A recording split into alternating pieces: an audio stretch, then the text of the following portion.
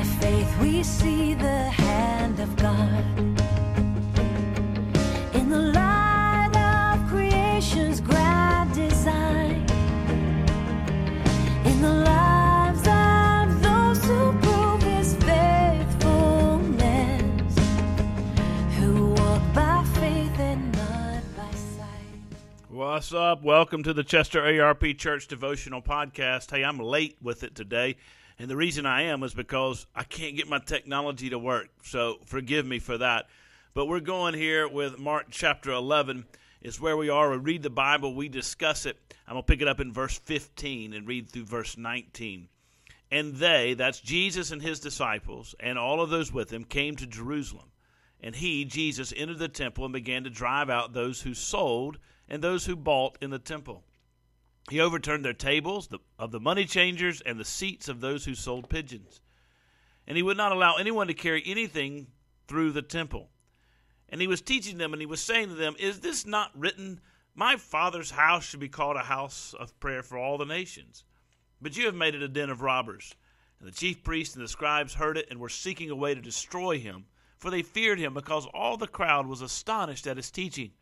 And when the evening came, they all, Jesus and His disciples, went out of the city. This passage is a passage that we see the righteous indignation, the righteous anger of Jesus.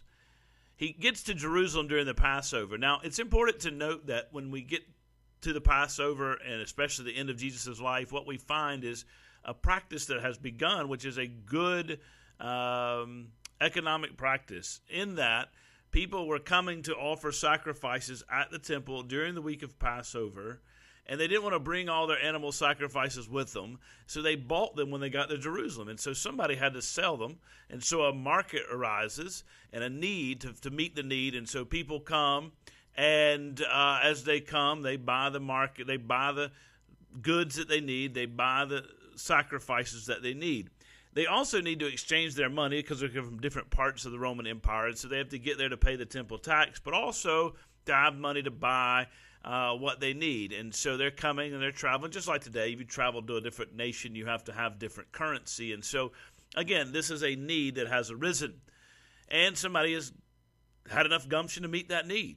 Jesus is not condemning that. The problem is that they took this market and moved it into the Gentile court of the temples, which was a place where people were to come, Gentiles who weren't Jews, were to come and have access to God. Remember, the Jewish people were, in the Old Testament, a demonstration of what it means to live in relationship with God. They were to invite people to come and see God, come and be a part of the kingdom of God, come and see what it's like to live in relationship with your Creator.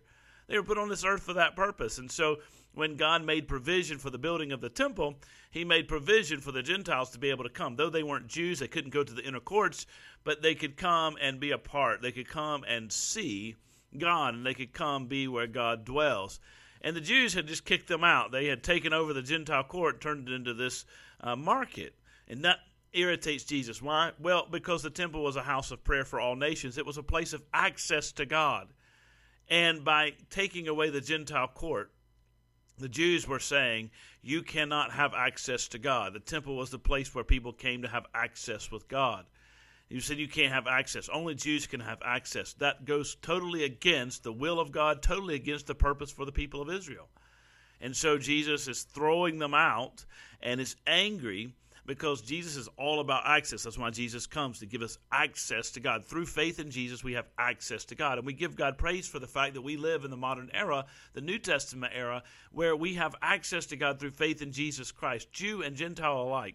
If we trust Christ, we have access to God, unadulterated access to God. It's an access that we have been given by the grace and mercy of God. And so I think this passage is twofold. One, the meaning of it is we have the blessing of having access to God, and we give God praise for that. But two, I think it's convicting and challenging us to look into our own lives, because oftentimes the religious people, and even in the modern world, Christians, are the ones who keep other people from having access to God. And so we don't want to be those who keep other people from having access to God. We don't compromise on our morals. We don't compromise on the truth. We don't compromise on calling out sin. but we give people access by welcoming them into the fellowship and giving them the opportunity to to interact with, and to have an impactful relationship with Jesus Christ. So don't be a hindrance, and then enjoy the access you've been given by God through faith in the Lord Jesus Christ today and this weekend. You guys have a great weekend. I'll see you Monday. Take care.